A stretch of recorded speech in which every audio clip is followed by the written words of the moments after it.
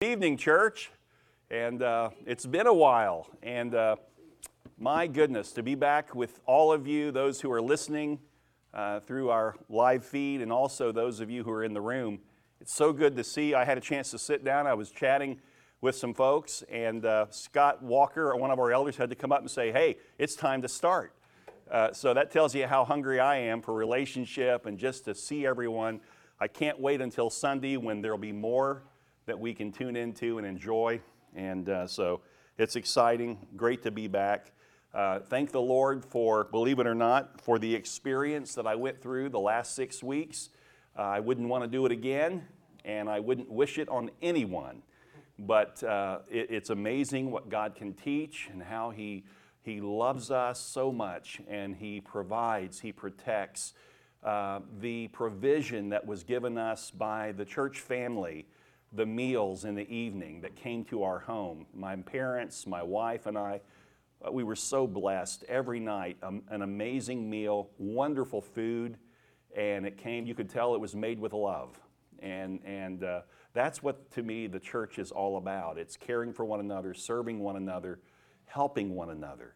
And there's, it says in Galatians 6 that we should bear one another's burdens and so fulfill the law of Christ.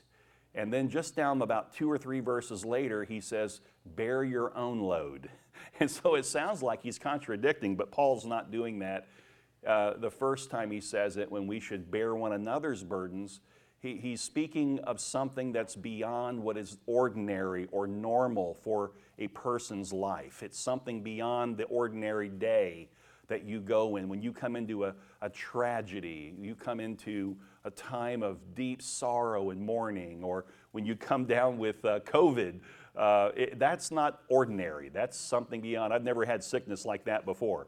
But the body so lived out that passage for us, and it compels me to want to live out that passage with you. And I just can't wait to see all of you again.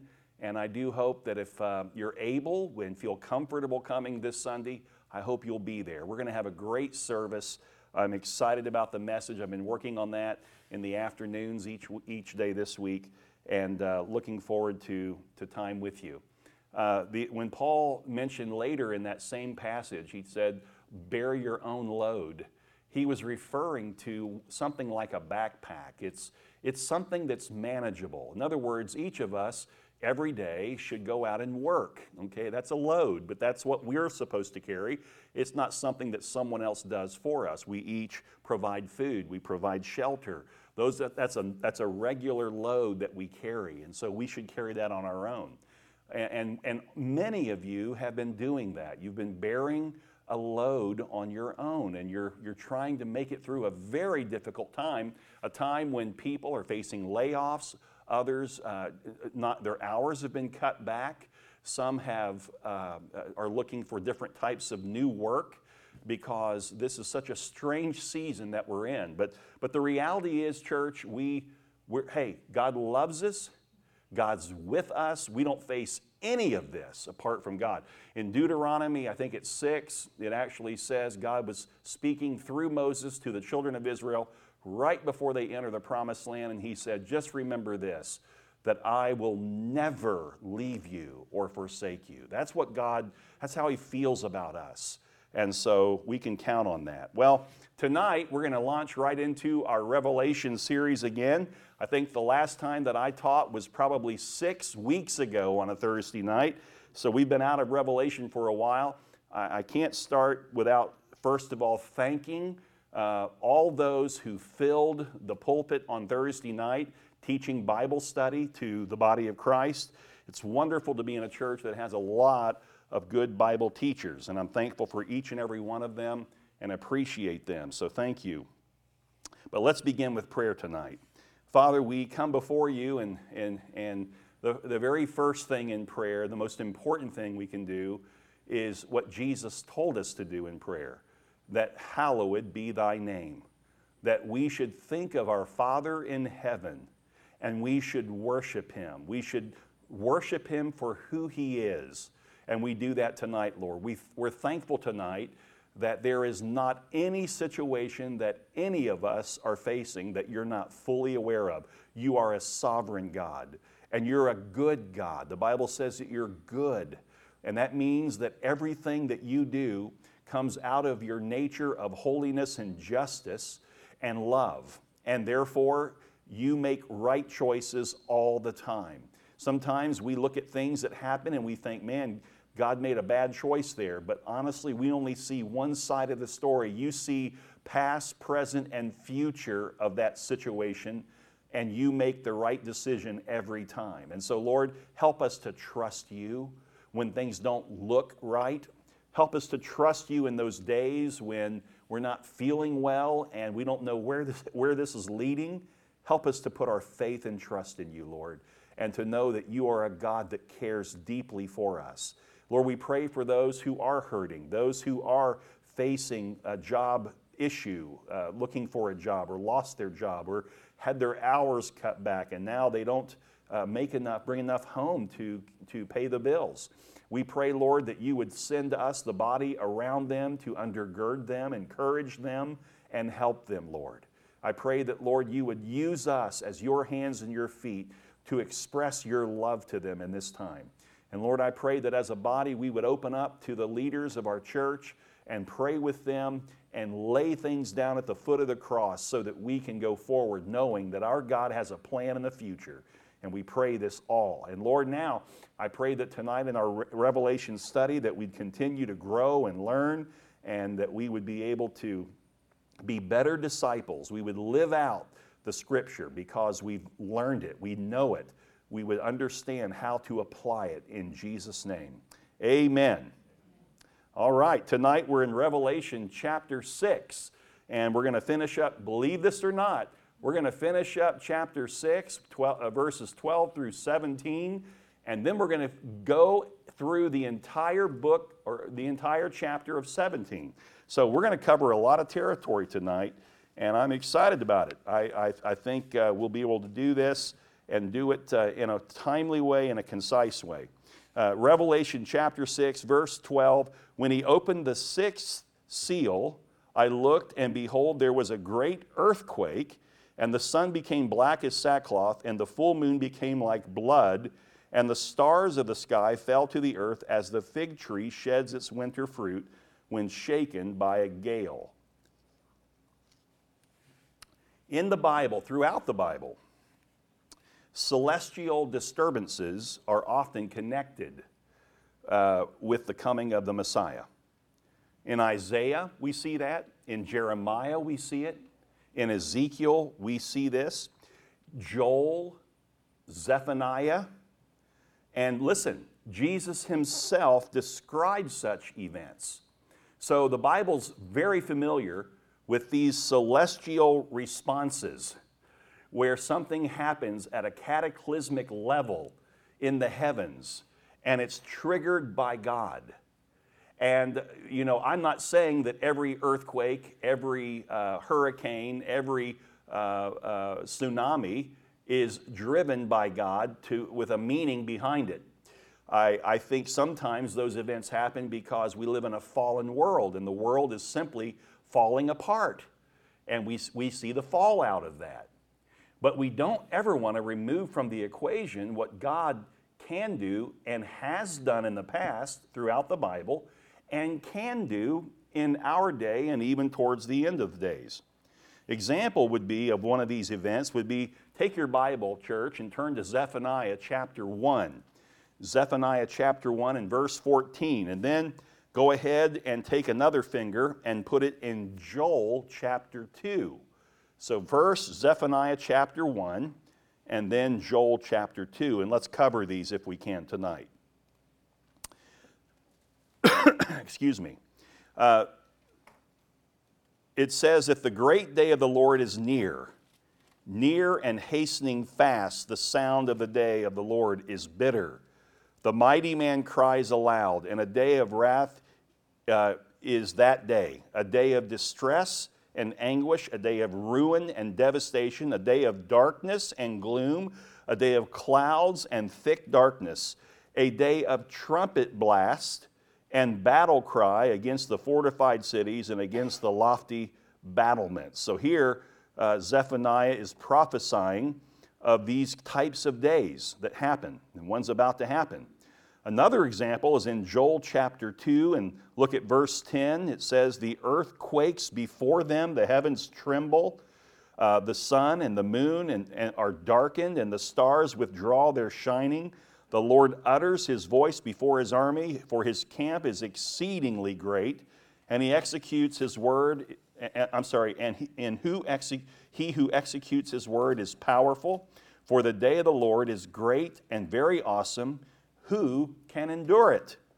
So this earthquake that we see in Revelation 12, when it opened the sixth seal, I looked and there was a great earthquake, and the sun. Now you're talking about something that affects the whole earth, not just the California coast here. Okay, the moon becomes like blood. The stars are going to fall from the sky.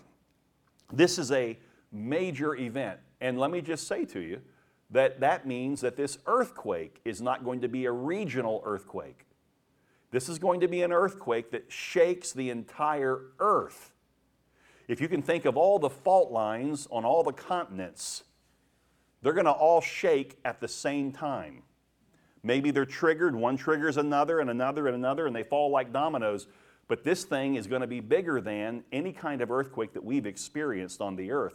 The only earthquake I can think of that would be likened to it is what happened in the Great Flood, where as the rains came down and the earth began to flood, but the Bible says that God opened up the springs beneath the ocean floor, and it was through earthquakes that were hitting all over the earth. And literally, the waters came from underneath as well as falling from the sky. And that's how they were able to cover every single mountain. And I do believe that mountains were created. I believe that hills and valleys were created. Whatever existed before, and I don't know what it looked like, and I'm not saying that there weren't mountains, that God couldn't create a mountain in the beginning. He can do that if He chooses to. But with this kind of an eruption, think about the strength and the power of a spring being forced out, coming up, and how it would move the ocean floor and could easily cause the ocean to rise, or the floor to rise, and literally peek out of the water. And it was so much water that it covered the earth by 10 feet. The highest mountain was covered by 10 feet. There was nothing on the earth that you could see. And so that's an amazing earthquake. Well, this is going to be greater. We're talking about the day of the Lord. We're talking about the return of the Lord, the apocalypsis of Christ, the full revelation of Christ when He returns. And this sixth seal starts with this earthquake. Okay? Verse 12. The latter part of the verse, the sun became black as sackcloth, the full moon became like blood, the stars of the sky fell to the earth. We need to remember that John wasn't trained in precise scientific language when he wrote this down. John is simply writing what he sees in his vernacular, in the words he understands, his vocabulary. And he's trying to describe supernatural events with a natural mind. Now, I believe God is the one who inspired him in his writing, but he's writing out of what he understands. And so how can a man who's finite with a finite brain possibly explain something that's not of this world? It's infinite. And that's what's happening here. So just keep that in mind. John's giving us what he knows. So it's best to regard these images, even though there's a poetic theme to it, it's real. These are images that are as real as they can possibly be. He's just describing what he's seeing. The sky vanished like a scroll that is being rolled up, and every mountain and island was removed from its place. Think about that. The Earth's atmosphere will be somehow dramatically affected, and the sky as we know it will disappear. Then the king, look at verse 15, then the kings of the earth, now think, that just happened, okay? The earthquake, this great earthquake, the sky, the moon goes dark, red like blood, the stars are falling from the sky. All of this is happening. And it says, then the kings of the earth and the great ones and the generals and the rich and the powerful and everyone, slave and free. So you go from those who are on the bottom to those who are at the very top. They all, every single one of them, hid themselves in the caves and among the rocks of the mountains. All the people are equally brought low, listen, by God's wrath. And that's what we see happening in all of these, in Revelation. If I can just give you a quick summary, and we're going to cover a little bit more of it later. I just made some observations that I want to share with you to help you understand Revelation. And by the way, Jesus said you're blessed if you read it, if you read this book. There's a reason for it. I don't know why most Christians have never read it. Well, they've never read it because the churches have never preached it. And this is the only book in the whole Bible where in the beginning of the book and the end of the book it says you're blessed if you read it. No other book says that. So I think God wants us to read it. But I want to tell you that what's happening is this, this whole thing is triggered in the Great Tribulation. And that's where we see the seals. There are three sets of judgments that God's going to bring to the earth. The first set are the seals. Who can open the great scroll that God has in heaven? Who can break the seals on the scroll? Well, we know that Jesus, the Lamb of God, comes forward, and He's the only one who can break the seals. And heaven breaks out in rejoicing as He opens up the scroll. And so now there's 7 seals. These are 7 pictures of a judgment from the beginning of the Great Tribulation to the very end. It's almost like an overview, a summary, the 7 seals. But then as you come into the 7th seal, it literally activates or triggers the first seal of the bowls and trumpets, which are the next set of seals. And so you've got this thing happening where you go from 7 judgments to 7 judgments to 7 more judgments. 21 judgments of God that He brings to the earth. Why? Because now it's time for Christ to reveal Himself fully to the world and to deal with sin and the sinner. And when Jesus comes back the next time, at His first coming, He came as a humble little baby lying in a manger. I mean, He didn't even have a decent bed, didn't have a decent building to protect Him. He came in humility. He came in flesh.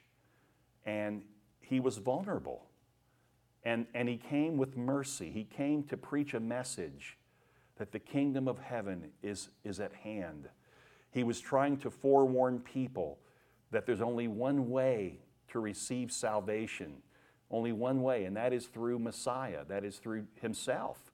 And of course, the very people who know the prophetic message of the Old Testament regarding Messiah rejected Him. They rejected Him. So on His first visit, He came in humility to show people what God is like. He walked in mercy, He walked in love. He also walked in truth and justice. He never ignored sin. But the next time that He comes, He will not come back with grace and mercy. The next time He appears, He comes riding on a white steed, and He will have blood up to the bridle of His horse, the Bible says. He's coming to bring the judgment and the justice of God to the earth for all sin. Now, He already went to the cross and paid for sin, for all sin. But the sinner who has rejected Him has not received his payment for sin, and that sinner will face justice before God. That's what this is speaking of here, okay? So, the scholar Torrance said, it is the wrath of love, the wrath of sacrificial love, which, having done the absolute utmost for us and our salvation, tells us, as nothing else could, the certainty with which evil awaits its doom at the hand of God. God has done everything He can. If you reject God, then all that's left for you is righteous indignation from the Father. And He's going to come, and He's not going to come with mercy. He's coming with judgment. I would not want to be in that position, would you? And all of these 21 judgments that we see in Revelation are about that. They're all about judgment coming.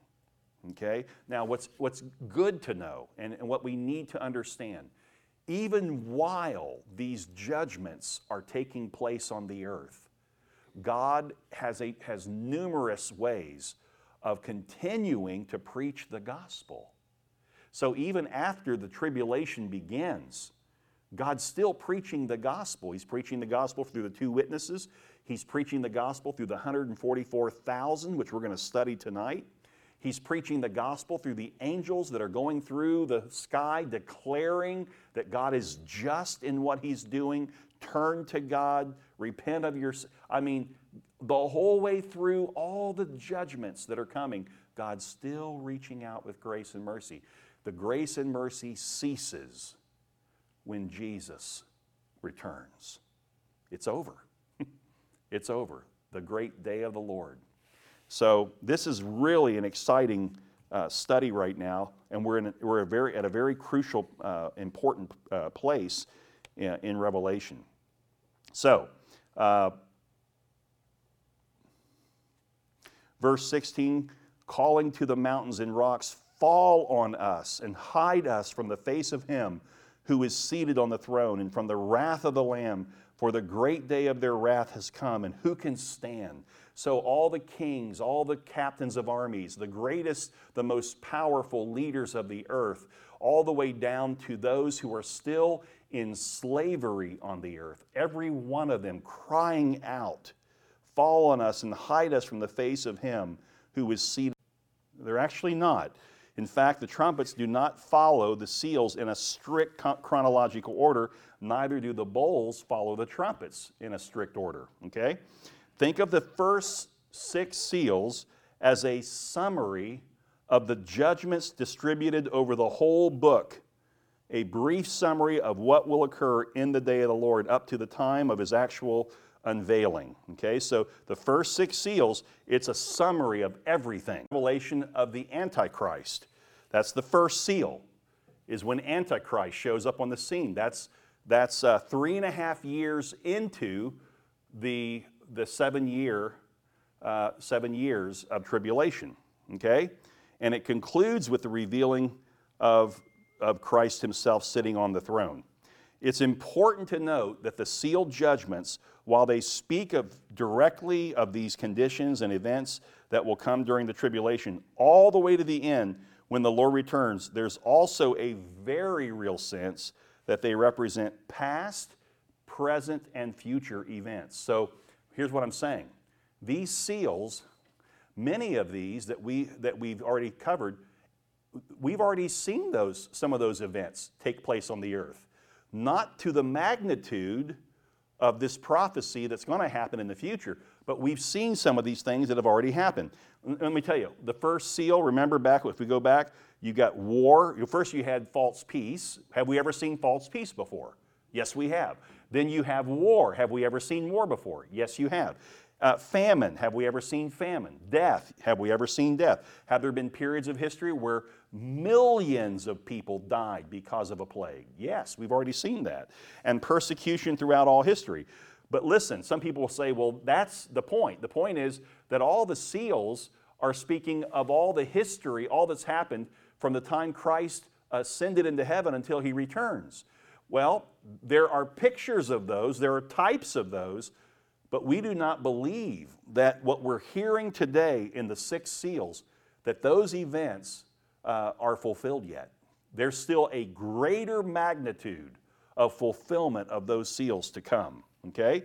So we've had dictators, we've had war, we've had famine, we've had all these things throughout history, but not to the magnitude and the severity with which they will be presented in the Great Tribulation.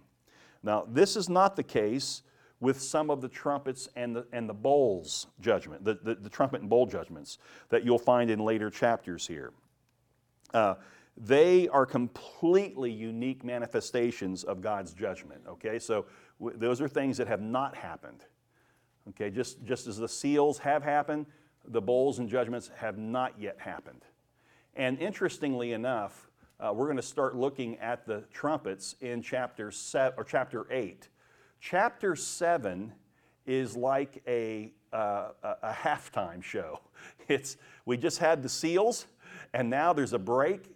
And what they're going to do is tell us in chapter 7 about the 144,000. And basically what it's telling you is who survives and who ends up in heaven because they were faithful to God. You're going to see the 144,000 spoken of, and then they're going to speak of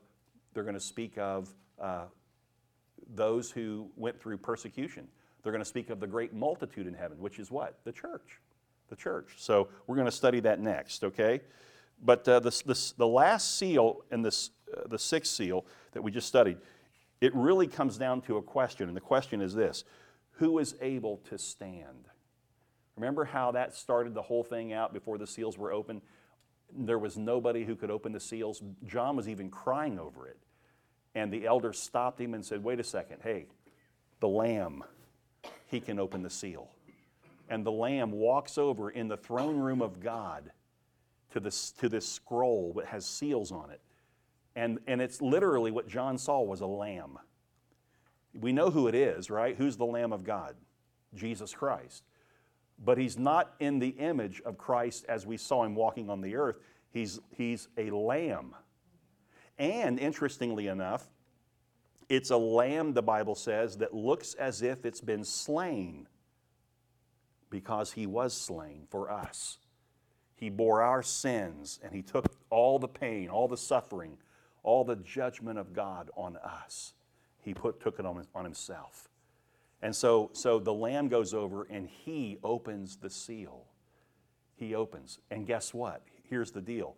As we look at the six seals, or the last seal, who's worthy to open? Guess what? You are. I am. Because we are found in the righteousness of Jesus Christ. Here's what I mean by that. I'm not saying that you're going to open a seal. I'm saying that you will be, literally, you will go from this life, your physical body will die like this, and then you will immediately be in the presence of God on his throne in the temple in heaven. Immediately. What Jesus opened, you inherited the benefit of that. Does that not encourage your heart tonight? There's no delay. When a believer dies in the Lord, there's no delay. And it's not like, okay, well, I hope the day that I die, I hope I do good things. I hope I don't sin. Listen to me. What Jesus Christ has sealed, and the Bible says that the Holy Spirit has been put in you, given to you when you're saved. And that Holy Spirit now is your guarantee that you are a citizen of heaven. There is no sin that you commit from that point forward that can keep you from Jesus and keep you from God the Father. Amen. Hallelujah. Only thing sin can do in this world to a believer is it just hinders the fellowship. If you go out and commit sin, the last thing you want to do is have fellowship with God. You don't feel like having fellowship with God. But in terms of your eternal salvation, there's nothing in this world that can possibly take that from you. You're saved. Praise God. I love that. Romans chapter 5, verse 1. Listen to this. Write it down. Write down Romans 5:1. It says, therefore, since we have been justified by faith. not by your works. You've been justified by faith. We have peace with God through our Lord Jesus Christ. Here's another one. 1 Corinthians 15:1. Now I would remind you, brothers, of the gospel I preached to you, which you received, listen now, in which you stand. You stand in it. See, this salvation that we've experienced does two things for us. One, it consoles us to know with confidence that we now belong to God. And never again question that, saint. Never again question that. But it also does a second thing. It challenges us. Our salvation challenges us. Why? Because now we belong to the Lord. Now live your life for Him. Not because you fear that if you don't live for Him that you'll lose your salvation, but because you are overjoyed that He has saved you and He's given you His name and He's put a purpose within you to fulfill. So there's the challenge.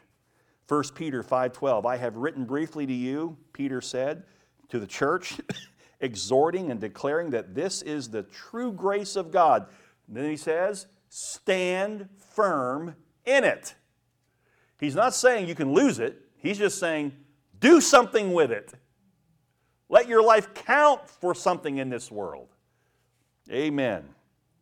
The believer can stand in the face of this great wrath of God because Jesus already bore the wrath that we deserved. Hallelujah. All right, let's go to chapter 7. That's chapter 6. Let's go to chapter 7. Let me see how we're doing on time. Oh, man, we got the whole night. This is exciting. Okay.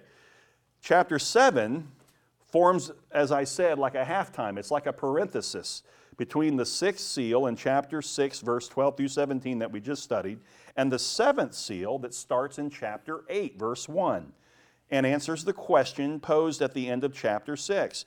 Two distinct groups will survive this divine fury coming from heaven. The first group, the 144,000 Jews, who I believe, and many scholars believe, are evangelists that God raises up on this earth.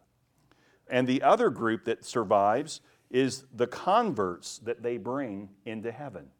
Now, people aren't saved because of the evangelists. Nobody gets saved because of Billy Graham. But when Billy Graham is faithful to the Word of God and the grace of God and the gospel of God, people get saved by that. Amen? And they go to heaven. Well, the same is true for these 144,000 Jewish evangelists. Revelation chapter 7, verse 1, here it is.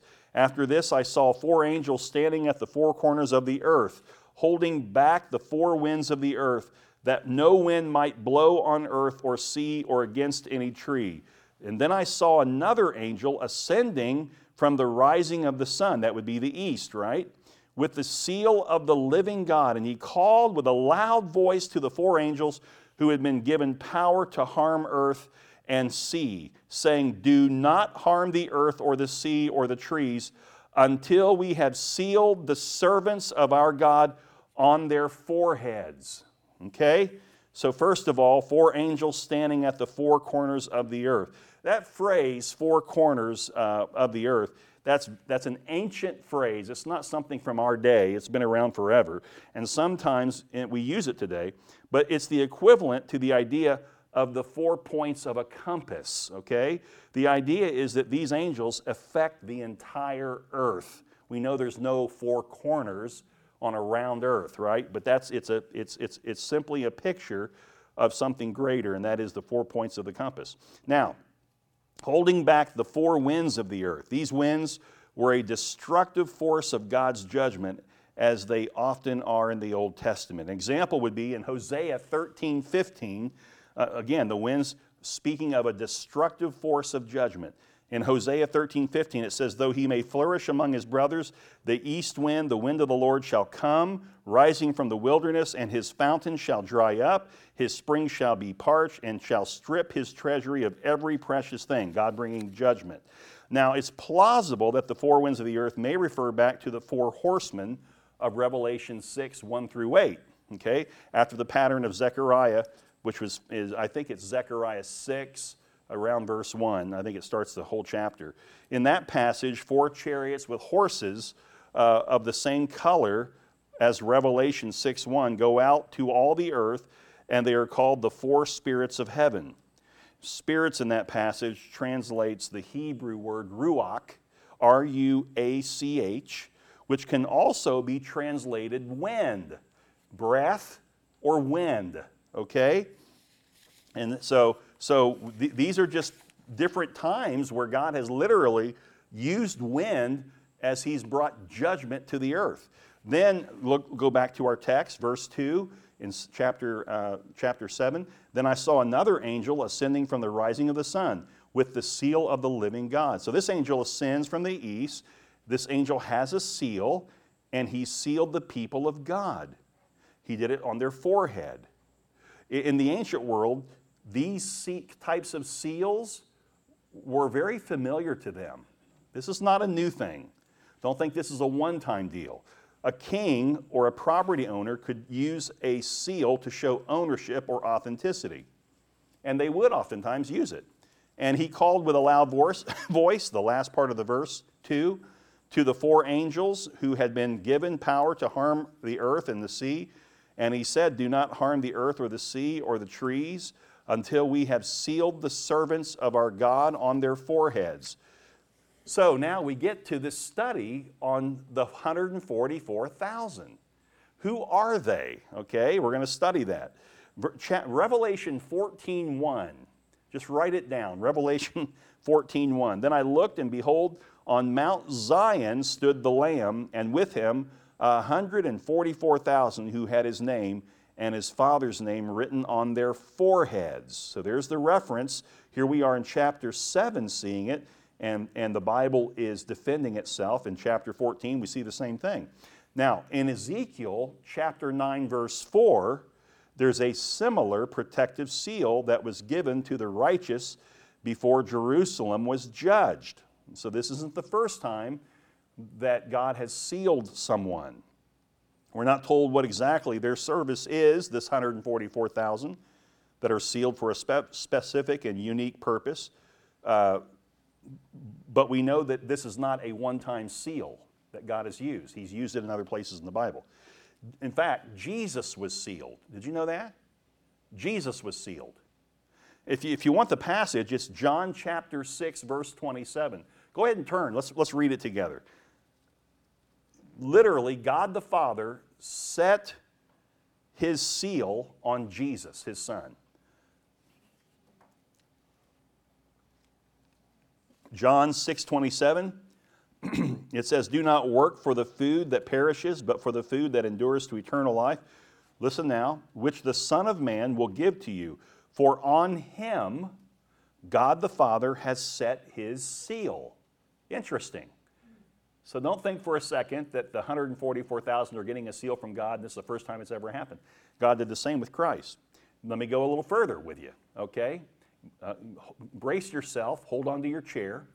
You are sealed by God. You are sealed by God. We're sealed with the Holy Spirit as a down payment of our eventual total redemption. Let me tell you, here's the picture of the gospel. If you want to know the gospel, or somebody's sharing the gospel and they don't share all these elements, they're missing pieces of the gospel. The first part of the gospel is the fall. The second part of the gospel, the first part is actually God creating everything good and perfect. There's the fall, and then there's what? What happens? There's salvation. There's redemption. After redemption, restoration. God takes what was broken by sin and He puts it back together. He turns you and I, we go from sinner back to what? Saint. That's how God sees you. That's who you are from heaven's view. You're no longer a sinner, even though you sin every day. You're a saint because Christ Jesus washed away your sin. You are now found in Him, whole, complete in Christ. Now, here's the deal. But that wholeness and completeness doesn't find its finality in you until you get to heaven. So you're in a process. It's called sanctification. It follows salvation. Sanctification is the process whereby you yield your life every day to the Holy Spirit, and His work in you is to conform you to the image of Jesus Christ, the Son of God. That's why Peter said that it's good for us to grow in the grace and the knowledge of our Lord and Savior, Jesus Christ. Every day. Some days we grow more than others. Some days we regress. I have my days of regression. Can anybody say amen to that? Okay. But I'm still on the path, my friend, because I didn't secure the path for myself. Listen, God sealed me on that path. The Holy Spirit has been put inside of me so that every day that is my reminder that I'm guaranteed wholeness and completeness when I get to heaven. And every day on this earth, I'm going to walk in a way in which the Holy Spirit can conform me more and more to the image of Jesus. Beautiful. It's a beautiful thing. So, this sealing of the Holy Spirit belongs to every believer, and you have it, I have it. Ephesians 1:13 says, "In Him you also, when you heard the word of truth, the gospel of your salvation, and believed in Him, you were sealed with the promised Holy Spirit, who is the guarantee of our inheritance until we acquire possession of it to the praise of His glory." In 2 Corinthians 1:21 it says, "And it is God who establishes us with you in Christ and has anointed us, and who has also," here it is, "put His seal on us and given us His Spirit in our hearts as a guarantee." So the Bible reiterates the fact that you too have been sealed, just like the 144,000 that are going to be raised up by God in the last days as Jewish evangelists to reach this earth in a day of judgment. Praise God for that. 2 Timothy 2:19, "But God's firm foundation stands bearing this seal. The Lord knows those who are His, and let everyone who names the name of the Lord depart from iniquity." So there's that challenge we talked about earlier. There's this salvation that we've come into. We didn't earn it. We didn't do anything for it. All we did was surrender to it. Christ did the work. He died in my place. He paid for my sins. He gives me His righteousness. Now all I have to do is trust Him by faith and take the challenge. Live in a way by obeying the Holy Spirit, who is every day trying to conform me more and more to Jesus. Ephesians 4:30 says, "And do not grieve the Holy Spirit of God, by whom you were sealed for the day of redemption." It doesn't say you'll lose your salvation. It just says that it's possible while you're still here to grieve the Holy Spirit. When you and I don't choose to follow God, when we disobey God as believers, it grieves the Spirit of God. So it basically just means you wasted a day. You wasted a day. You're not growing. It messes with your fellowship, because you know it's hard to think of yourself as being able to go to a God when you just sinned. But the reality is you can. The Bible says, "Come boldly before the throne of grace and receive help in your time of need." Is there any greater need than forgiveness? You can boldly go before God. Why? Because you belong to Him. He's your Father. You're His child. And so you can recover from the sin that you commit. You don't have to worry about it taking away your relationship with God. But I got to tell you, when I sin, I don't feel like wanting to be with God in fellowship. Right? It hurts. It hinders it. So that's how we grieve the Holy Spirit. Verse 4 in our text, "And I heard the number of the sealed," this is John, 144,000 sealed from every tribe of the sons of Israel. 12,000 from the tribe of Judah were sealed, 12,000 from the tribe of Reuben. He just goes down and he lists out the tribes of Judah or of Israel, and he lists them all out. And so the 144,000 are all the tribes of the children of Israel that were sealed. And this is their general identification. He breaks it down. 144,000 divided among the 12 tribes of Israel. Okay? Now, I want you to note that the tribe of Dan is not there. It's left out. Some think this is because Dan is the tribe of the Antichrist, based on Daniel 11:37 and Jeremiah 8:16. This may or may not be the case. I don't know. But without a doubt, Dan was the tribe that introduced idolatry to God's people. We're actually going to cover that this Sunday in the book of Judges. The tribe of Dan introduced idolatry to God's people. So maybe they were left out for that reason alone. But let me just encourage you with this. There's a wonderful redemption story behind the tribe of Dan. Dan is the first tribe listed in Ezekiel's millennial roll call of the tribes, Ezekiel 48. It's also interesting how the tribe of Ephraim is referred to, but only indirectly, not by name. The tribe of Joseph is mentioned, but Joseph was represented by two tribes. They were represented by Ephraim and Manasseh. Since the tribe of Manasseh is mentioned here, by elimination, the tribe of Joseph must mean the tribe of Ephraim. Why didn't God just call them the tribe of Ephraim? Guess what? They too were associated with great idolatry. They're in, but there's a mark. You and I can go through life. We can be a Christian.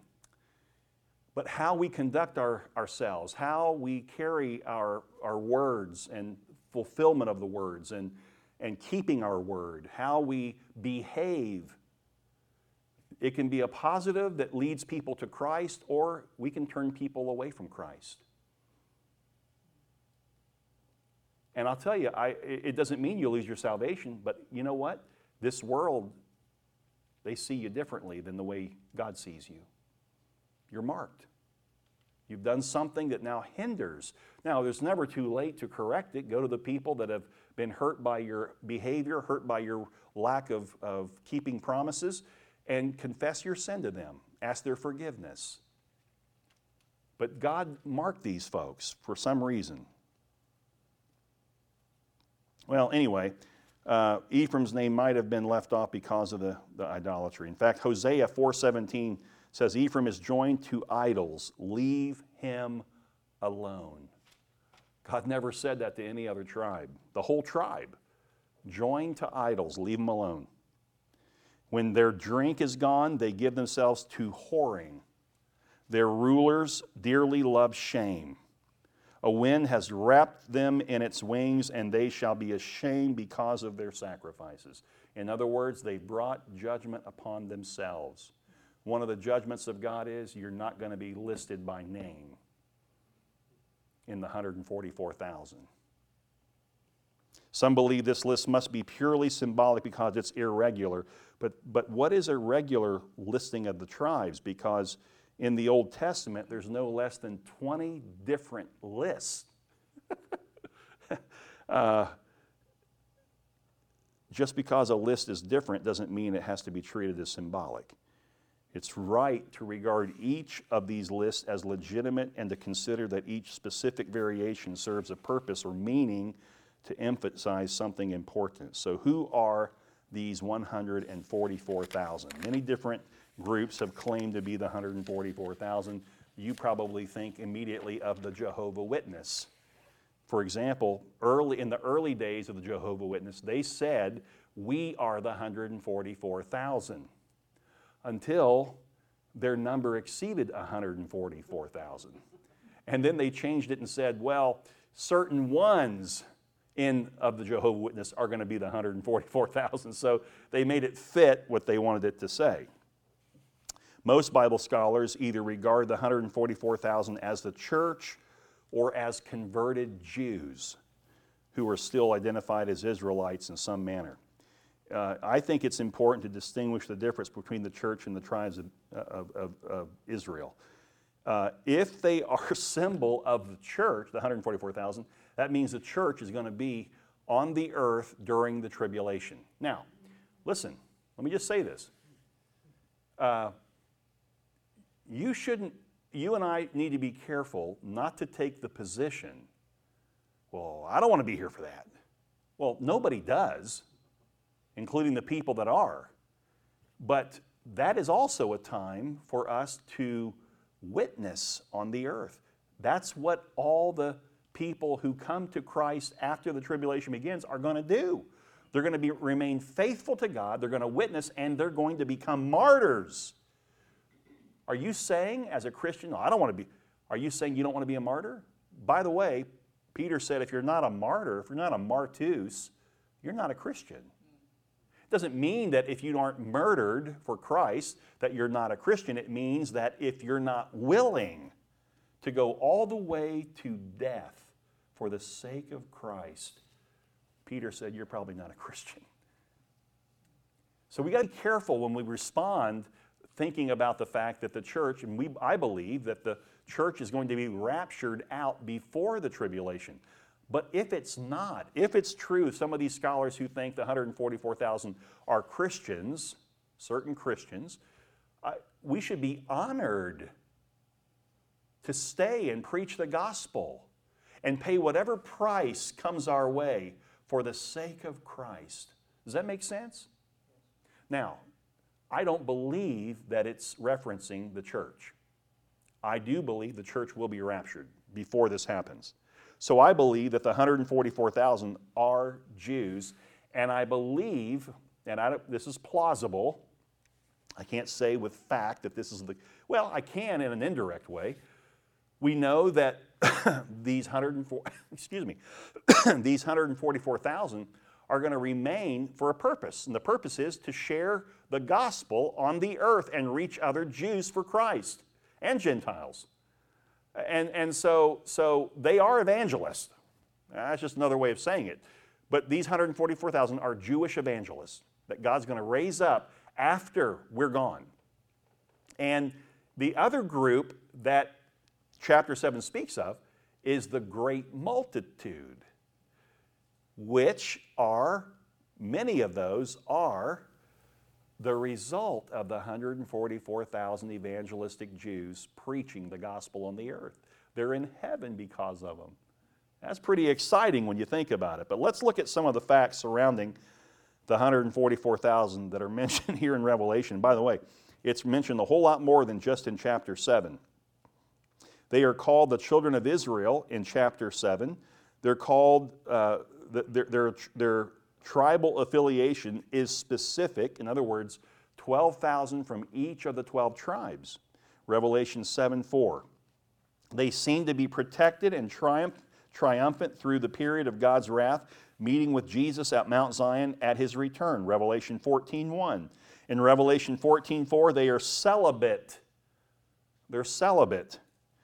In Revelation 14:4, they are the beginning of a greater harvest than anything we've seen on the earth. The greatest harvest of souls will happen during the tribulation. Think about the great movements of God. Think about the great awakenings where people have turned to God. Nothing like it has ever happened yet, like what's going to happen in the end. They are marked by integrity and faithfulness in Revelation 14:5. So when you take these facts into consideration, it makes it very difficult to say that the church is the picture of the 144,000. It makes all sense that it's the Jews who God raises up, the 12,000 from each tribe. Okay? They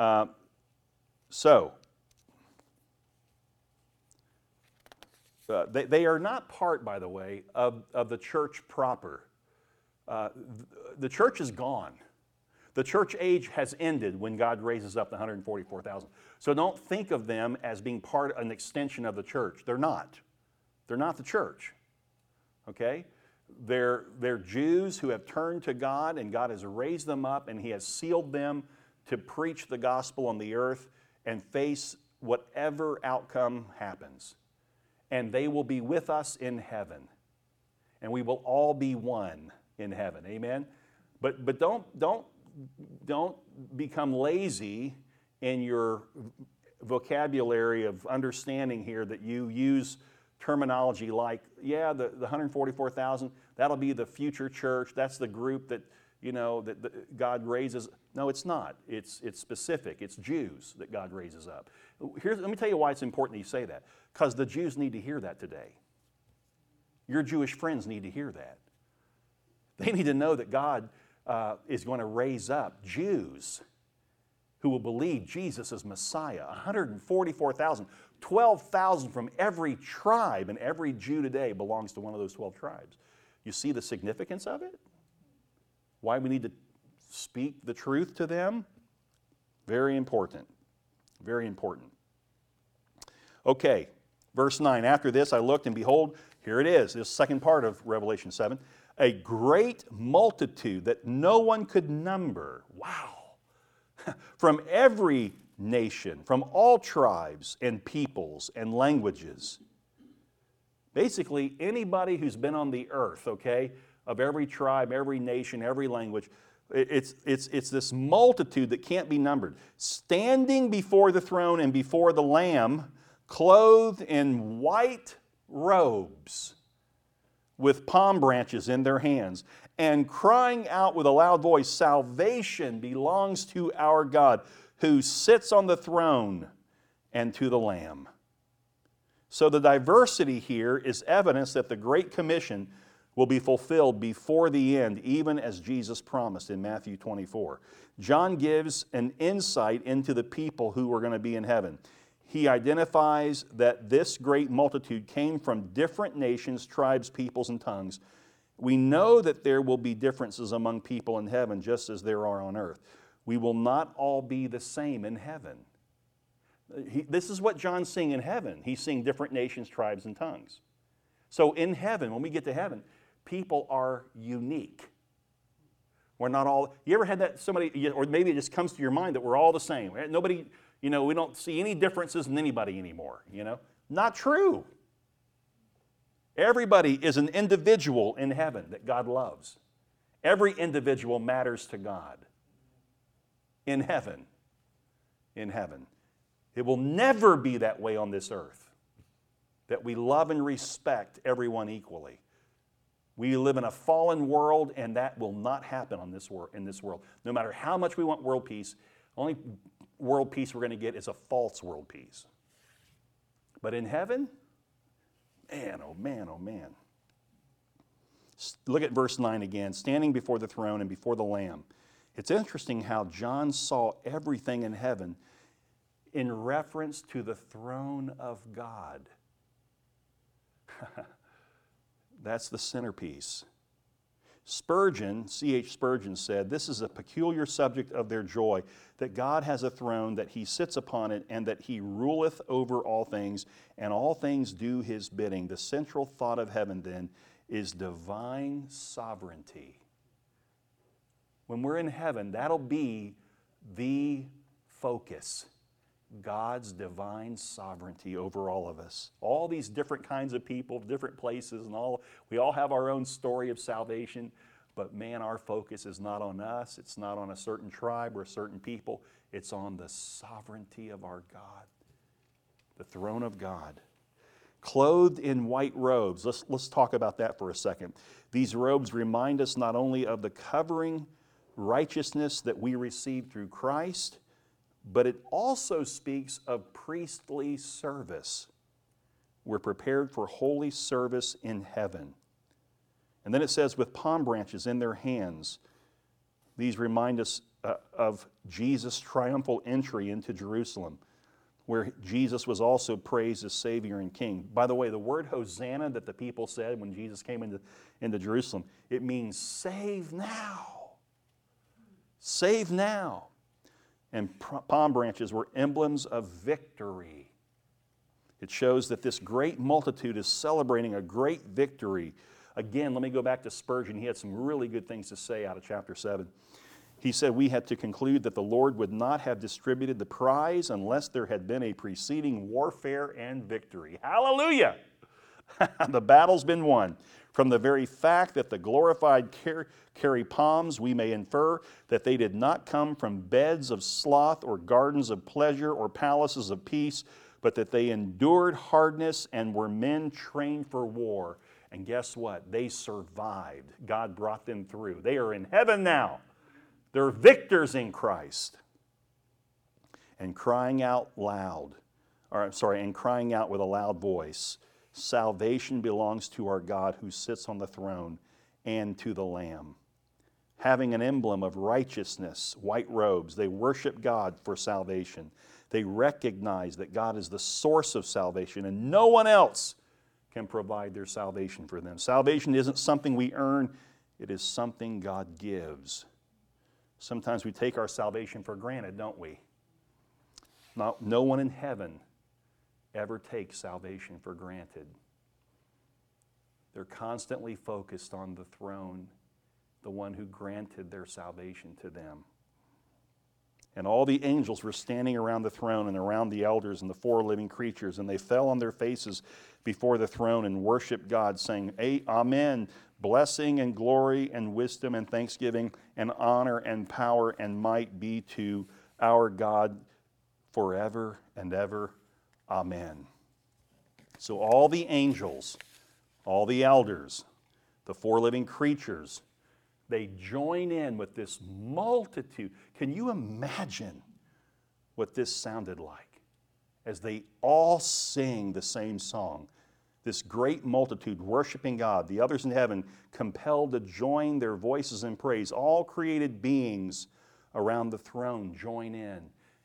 You know, I've had the privilege of being in settings as a boy and as an adult that moved me deeply in worship.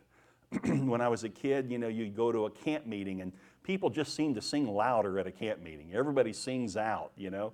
There were some great experiences there. And then I had the privilege of going out to a church in Sun Valley, California, John MacArthur, and hearing an all-male choir. There must have been 80 voices. And then they had the organ, the big organ, you know, and they had the worship leader. And then the place was filled with 3,500 pastors. And all of us began to sing hymns like I've never sang them before. And I just thought, this has to be like heaven. Well, could you imagine what a great multitude that you cannot count, and all the heavenly beings joining in, singing over the salvation of the Lord. We've never heard, if I say to you, can you just imagine what that must sound like? I can just tell you the answer. No, you cannot. Because you're not there, right? This is finite. That's infinite. Whew! This excites me to think about. My mom loves to play the piano. Her piano is being sent down from North Carolina probably in the next couple weeks. And she'll go into that back room and she'll just sit down and start playing. She'll play for an hour just playing music. My dad just sits there and listens and weeps, you know, and sings along.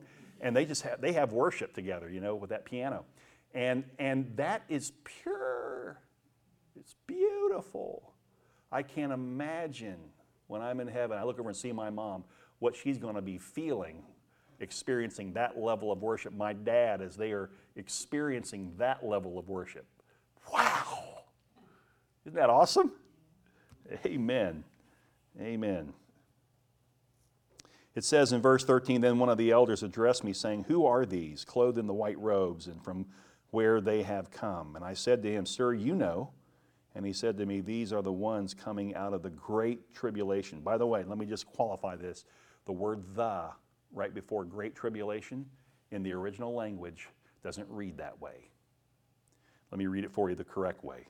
These are the ones coming out of the great tribulation. They have washed their robes and made them white in the blood of the Lamb. So this vast multitude from every tribe and tongue and nation are those rescued for God's kingdom in the period of the tribulation. You talk about people who are thankful to be saved. Oh, They were in the tribulation. They were seeing the judgments of God, the wrath of God all around them. And they heard the two witnesses. They heard the 144,000, or one of them, and they were saved. And they are now in heaven, and they're like rejoicing. By the way, they were probably martyred. They were probably killed for their faith. But now they're in heaven rejoicing. They have such appreciation that God would reach them and save them from their sin. Verse 14 again, they have washed their robes and made them white in the blood of the Lamb. I think it's interesting to note that those saved in the Great Tribulation are saved just like everybody else by the blood of the Lamb. They were not saved because they endured. They were not saved because they were martyred. They are not saved because they lived in the period of the Great Tribulation. Just like you and I, they are saved because of the work of Jesus Christ on the cross. All people in heaven are there for that reason. No other. No other. Not one of them became white through his tears of repentance. Not one through the shedding of blood of bulls or of goats. The only effective sacrifice is the death of Jesus Christ.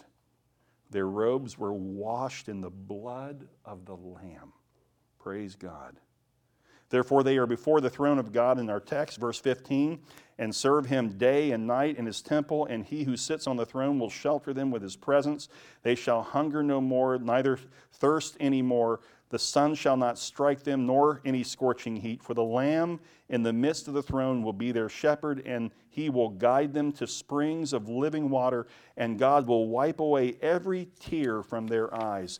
Jesus is our good shepherd, is he not, on this earth? Is he not there for us in our time of great need? Does he not come near to us? The Bible tells us this. You say, well, I can't experience, I haven't experienced that, I don't feel that. It doesn't matter if you feel it or not. The Bible says it's true, therefore it's true. It's a promise of God that he's with us here, okay, on this earth.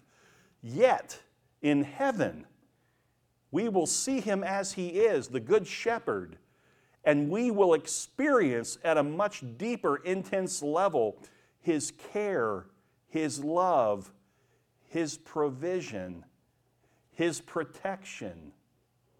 And most of all, I love at the end that he will wipe away every tear.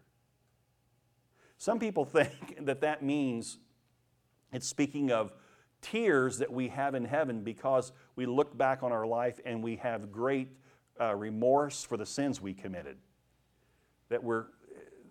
And some people preach that because it does work with guilt and shame really well to make somebody feel guilt. But it's not what the text says at all.